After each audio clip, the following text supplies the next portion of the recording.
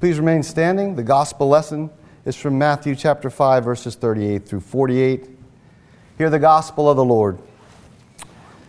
You have heard that it was said, eye for eye and tooth for tooth. But I tell you, do not resist an evil person.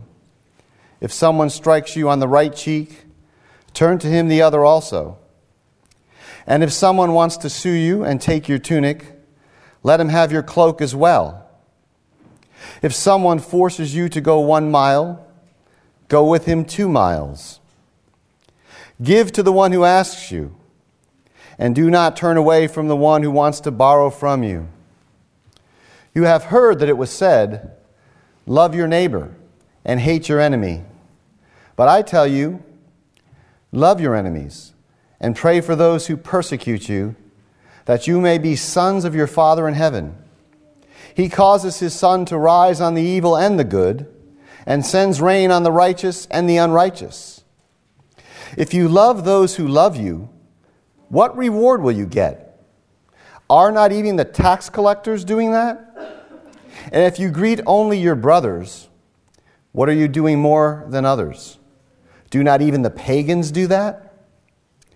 Be perfect, therefore, as your heavenly Father is perfect. The word of the Lord. Please be seated. In Ephesians chapter 3, verse 1, as we mentioned last week, Paul begins to pray. But he breaks off the prayer. Breaks the prayer off to elaborate further on this mystery of Jew and Gentile being reconciled in one new man. And finally, in our text today, he gets back to the prayer. This is the second time in Ephesians that Paul has given us a window into his prayer life. So it is good for us to again stop and note some things about the apostles' intercession. You might remember back in Ephesians 1 that Paul prayed for us to have a spirit of wisdom and revelation in the knowledge of God. He prayed that we would have the eyes of our heart enlightened so that we could know 3 things. You might recall the hope of our calling, our future calling, our future hope, the riches of God's inheritance in the saints, and the great power which God exercises toward us in the risen and exalted Christ. Has your prayer life been shaped by those things in the intervening weeks? That is, after all, the purpose of listening to the Word of God. Those are the things that Paul prayed for. We are challenged to have our prayers shaped that way. Here, he's going to pray for power and love and knowledge and for the divine fullness of life in the church. And so the priority of the apostles' prayers is very instructive to us. Paul is a big picture guy. He never loses the forest for the trees in life. What is driving and shaping his prayers are the grand eternal purposes of God in Jesus Christ. And he never loses sight of this in the tyranny of the immediate interruptions and digressions. This is the lifeblood of the apostles' speech with God his Father. This great salvation, hidden in these eternal, inscrutable counsels of God, wrought in the death and resurrection of Christ, now on display in the church, the one new man. This is the frame, the driving force for his petitions for the people of God. Some of you are already thinking, that sounds awfully abstract. Right? One can read these prayers. I'm convinced a lot of American Christians read these prayers and think they are not practical. Why doesn't, we might ask, Paul prayed for the nuts and bolts issues that real people face on the ground in their daily lives. What's with all of this eternal purpose, inscrutable this and eternal that, and one new man and Jew and Gentile? But it would be a terrible mistake to think that way. Right? These requests, these are the nuts and bolts for Paul. This is the stuff of apostolic, kingdom-oriented praying. And as we said earlier on Ephesians 1, too many of our requests center on purely immediate, short-term concerns. Right? If no one is sick and no one is out of work, some of us have a hard time praying. And when we do pray, prayer too often becomes for us a form of crisis management rather than a way of kingdom-oriented life.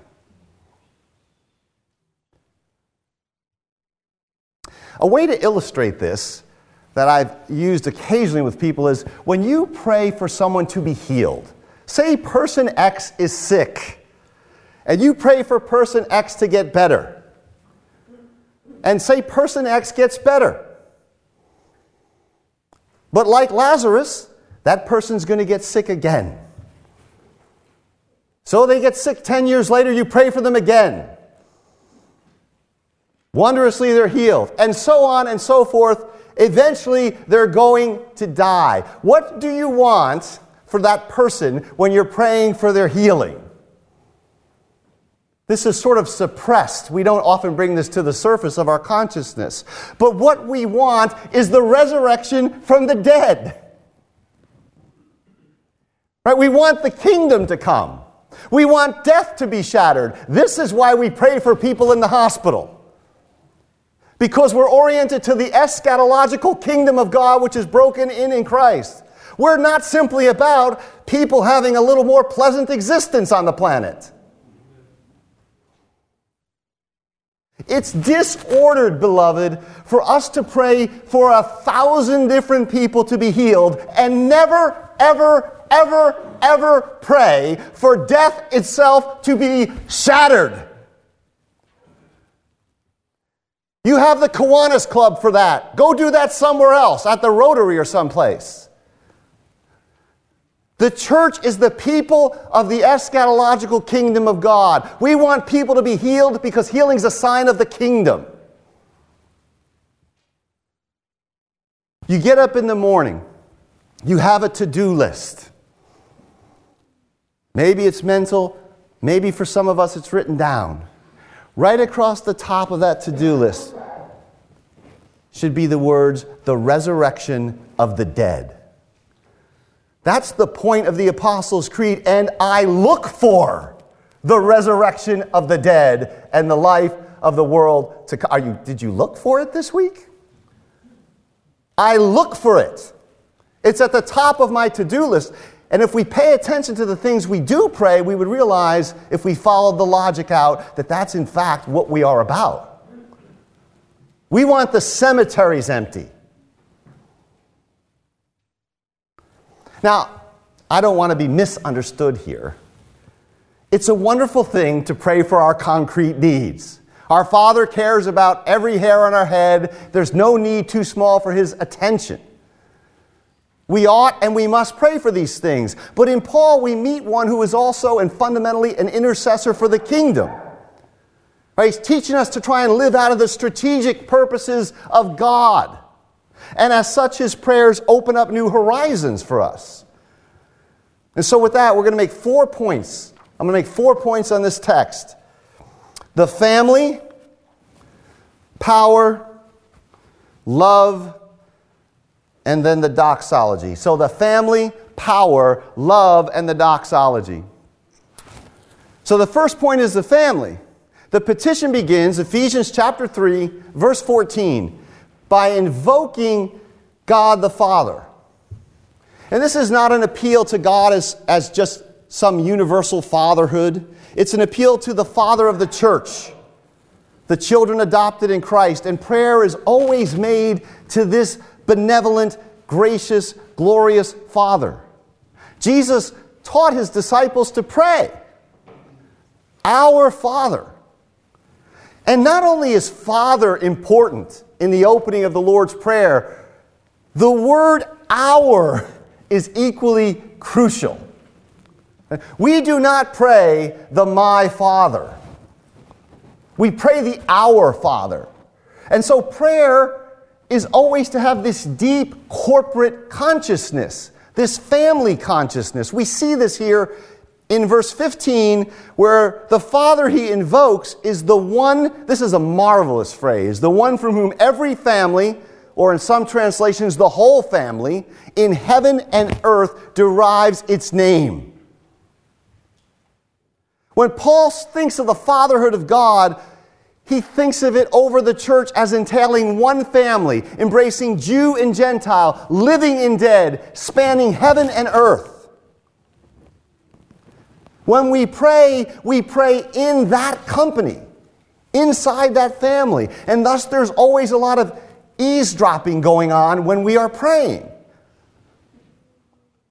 This is crucial because this sense of solidarity with the church, the whole church, which the apostle exhibits, it's this which helps move us out beyond our immediate needs into the mission of the one holy Catholic and Apostolic Church.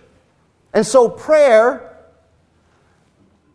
especially public prayer, because there the idea of praying with others comes to the fore. Prayer is made in the family, with the family, for the family. It's prayer made to our Father, the one from whom the whole Christian family in heaven and earth derives its name. That's the family. The second point is the power. In verse 16, we can see how the apostle wants God to grant this request. He asks that God would respond out of his glorious riches, that we would be, the text says, strengthened with power through his Spirit in your inner being. The Spirit, the Nicene Creed tells us, is the Lord and giver of life. He quickens and actuates all things. And Paul wants the Spirit to strengthen you with power in the inner man. Now, the power that the apostle prays for here is not spectacular. Right? There's no pyrotechnics here. It's interior power, power in the inner man, power to live out of the abundant riches which are ours in Christ.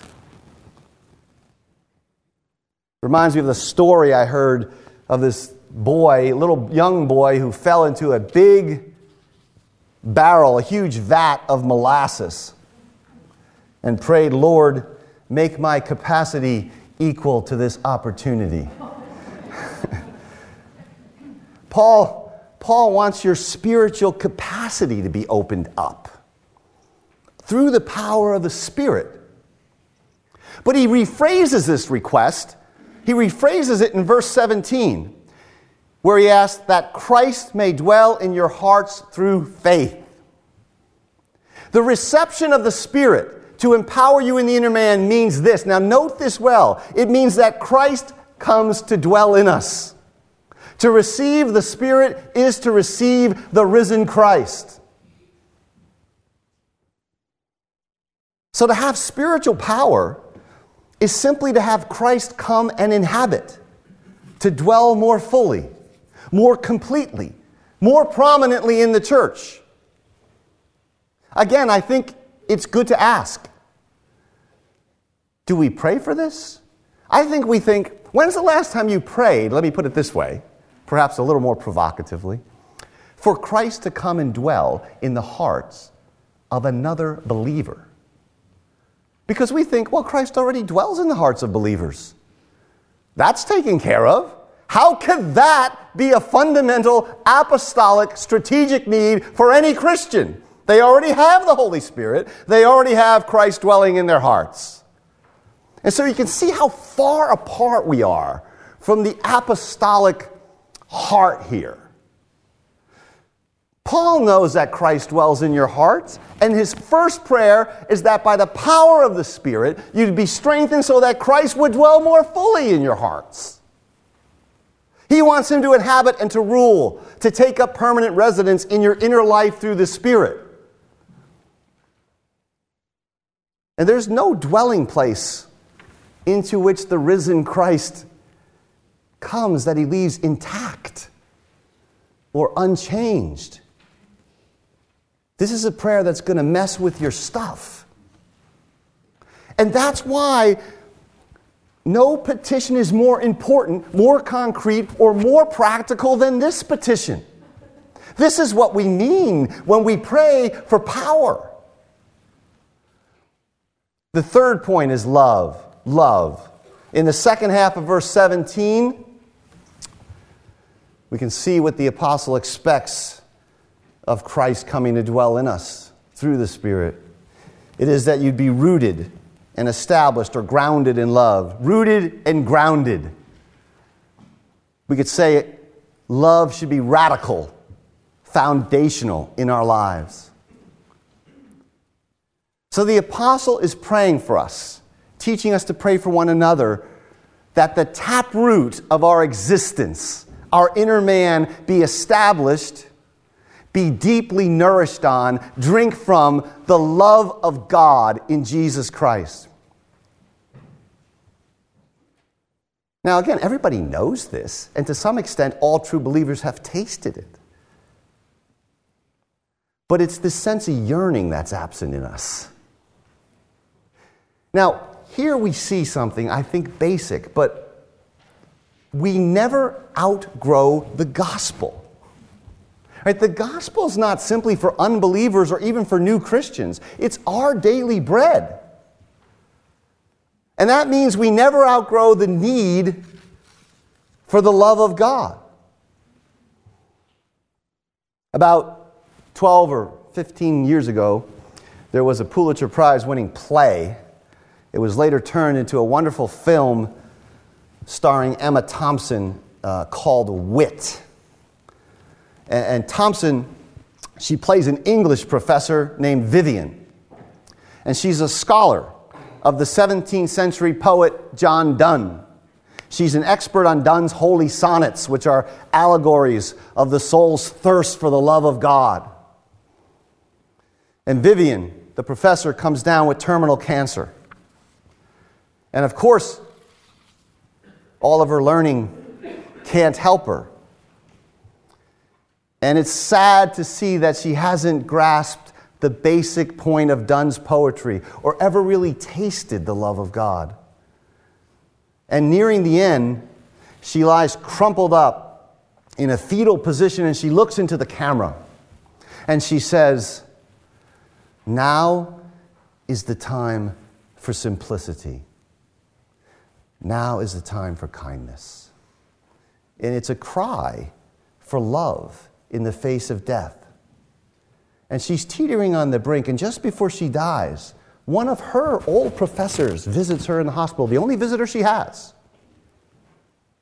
And the professor brings her 5-year-old grandson. And they begin to read a portion of a story called The Runaway Bunny to her. I think we had this book when my kids were little. Some of you may know this book. It's called The Runaway Bunny. And so her professor begins reading. "Once there was a little bunny who wanted to run away. So he said to his mother, 'I'm running away.' 'If you run away,' said his mother, 'I will run after you, for you are my little bunny.' 'If you run after me,' said the little bunny, 'I will become a fish in a trout stream, and I will swim away from you.' 'If you become a fish in a trout stream,' said his mother, 'I will become a fisherman, and I will fish for you.' At which point the professor looks over at Vivian and says, 'Look at that. A little allegory of the soul. Wherever it hides, God will find it. Do you see, Vivian?' And there's no reply. Vivian's already slipped out of consciousness. She dies alone. She hears of the love of God barely as she departs this world. See, a person can hear of the love of God. You can deal with texts which celebrate the love of God your whole life, and yet tragically never experience that love. Right? It's one thing to confess that the Lord loves you. Paul insists here that we need to know the love of God desperately, that Christ brings us in the Spirit's power. Jesus loves us. This we know, for the Bible tells us so. And this we continually need to know, and this is theology at its highest and its most practical. I remember the story of the European theologian Karl Barth, and one of the most prominent intellectuals in Europe in the middle of the 20th century, Swiss-German theologian, and he writes these turgid, long theological tomes, and his theology is complicated and not completely orthodox. We wouldn't certainly agree with it at many points. But Barth was the type of European figure who could have a press conference, and toward the end of his life he had a press conference, and he was asked about summarizing his theology. And he said, it boils down to this: Jesus loves me, this I know, for the Bible tells me so. The text is equally insistent that to taste the love of God fully, we have to be in communion with the church, the one family in heaven and on earth. Look at verse 18.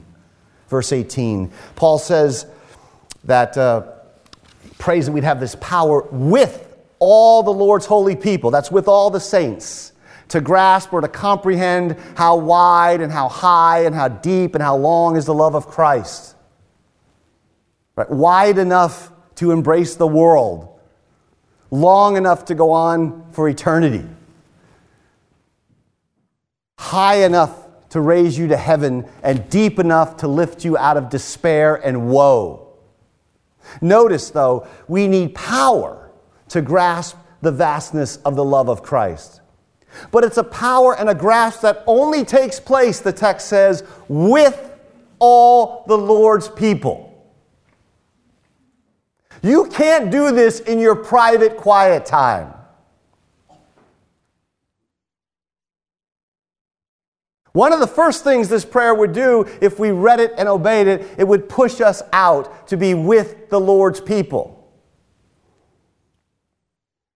With the Lord's people means with the Lord's people. The Greek for with actually means with, which means you have to spend time with them. You have to be with them. You can't be isolated. The whole prayer, as we said at the outset, is corporate in nature. You can't know the love of Christ in any mature way in isolation. And this is not just a quirk of Paul's praying. God himself does not exist in isolation. He's a community of love, a communion of persons. So it is with the church.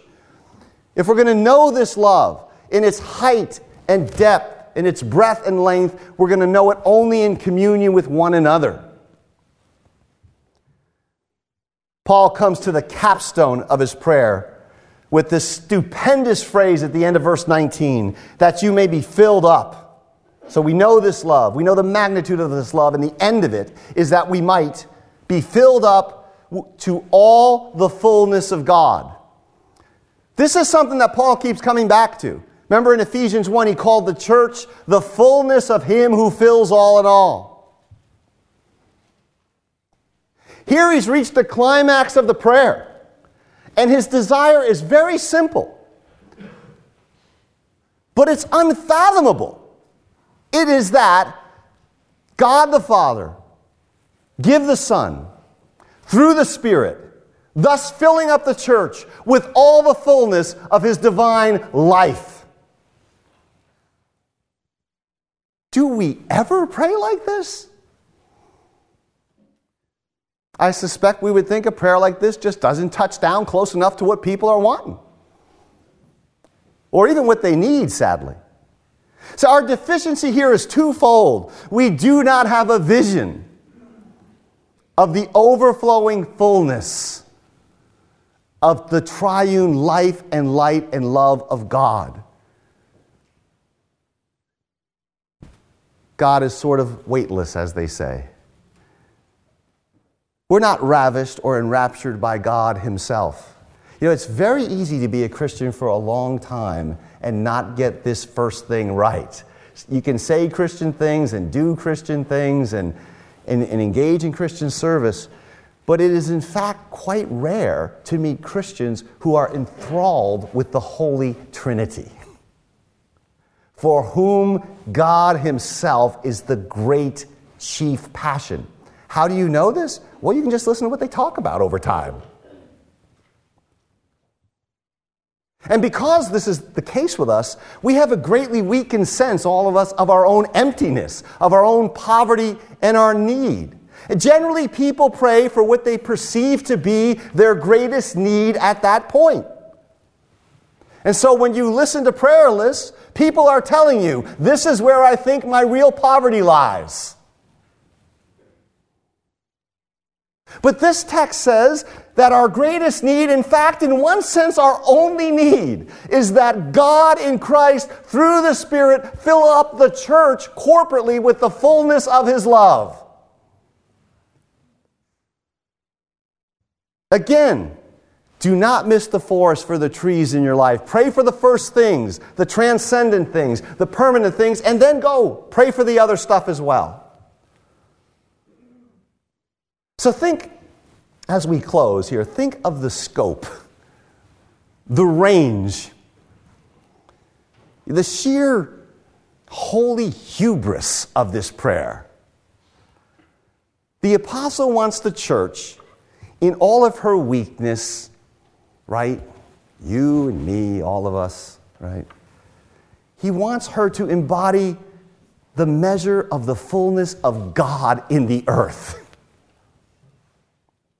I think it's fair to say that never has a more audacious prayer than this been uttered. And if it makes our prayer seem too mundane or myopic, then so be it. Let's receive the correction the text is giving us. Our final point, the doxology. Just in case we think that Paul may have overshot himself with this request, he ends the petition with a doxology in verses 20 and 21. God is able to do immeasurably more. Some translations say exceedingly abundantly, above all we can ask or even think or imagine. So Paul is reminding us, if you think this prayer is staggering, you still have no vision of the God to whom I am praying. God can far exceed this petition. Now, I don't know what far exceeding this petition would look like. He can go exceedingly, abundantly beyond what I've just prayed for. By the power that's in work in you. By sending Christ through the Spirit to dwell in your midst. So let me return to the earlier remark. We're tempted to see this request as too highfalutin. But this would be an error. Our prayers sometimes reflect a seeing that is out of proportion. And so we can learn then from John Donne, Vivian's lifelong object of study in the movie Wit. Not in his holy sonnets, but in another poem, Donne says this: "Thou lookest through spectacles. Small things seem great below. But up unto the watchtower get, and see all things despoiled of fallacies."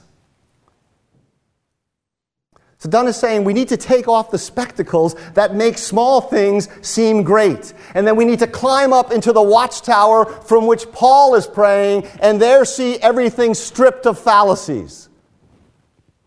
It's only there and only then that we begin to pray in earnest. And so let's learn the grammar, the basic grammar, the syntax of apostolic praying. And let our prayers for ourselves and for Westminster Presbyterian Church be shaped by this petition. In this manner, In this manner, as the text concludes, we will see the glory of God in Christ and in the church to all generations, forever and ever. Amen.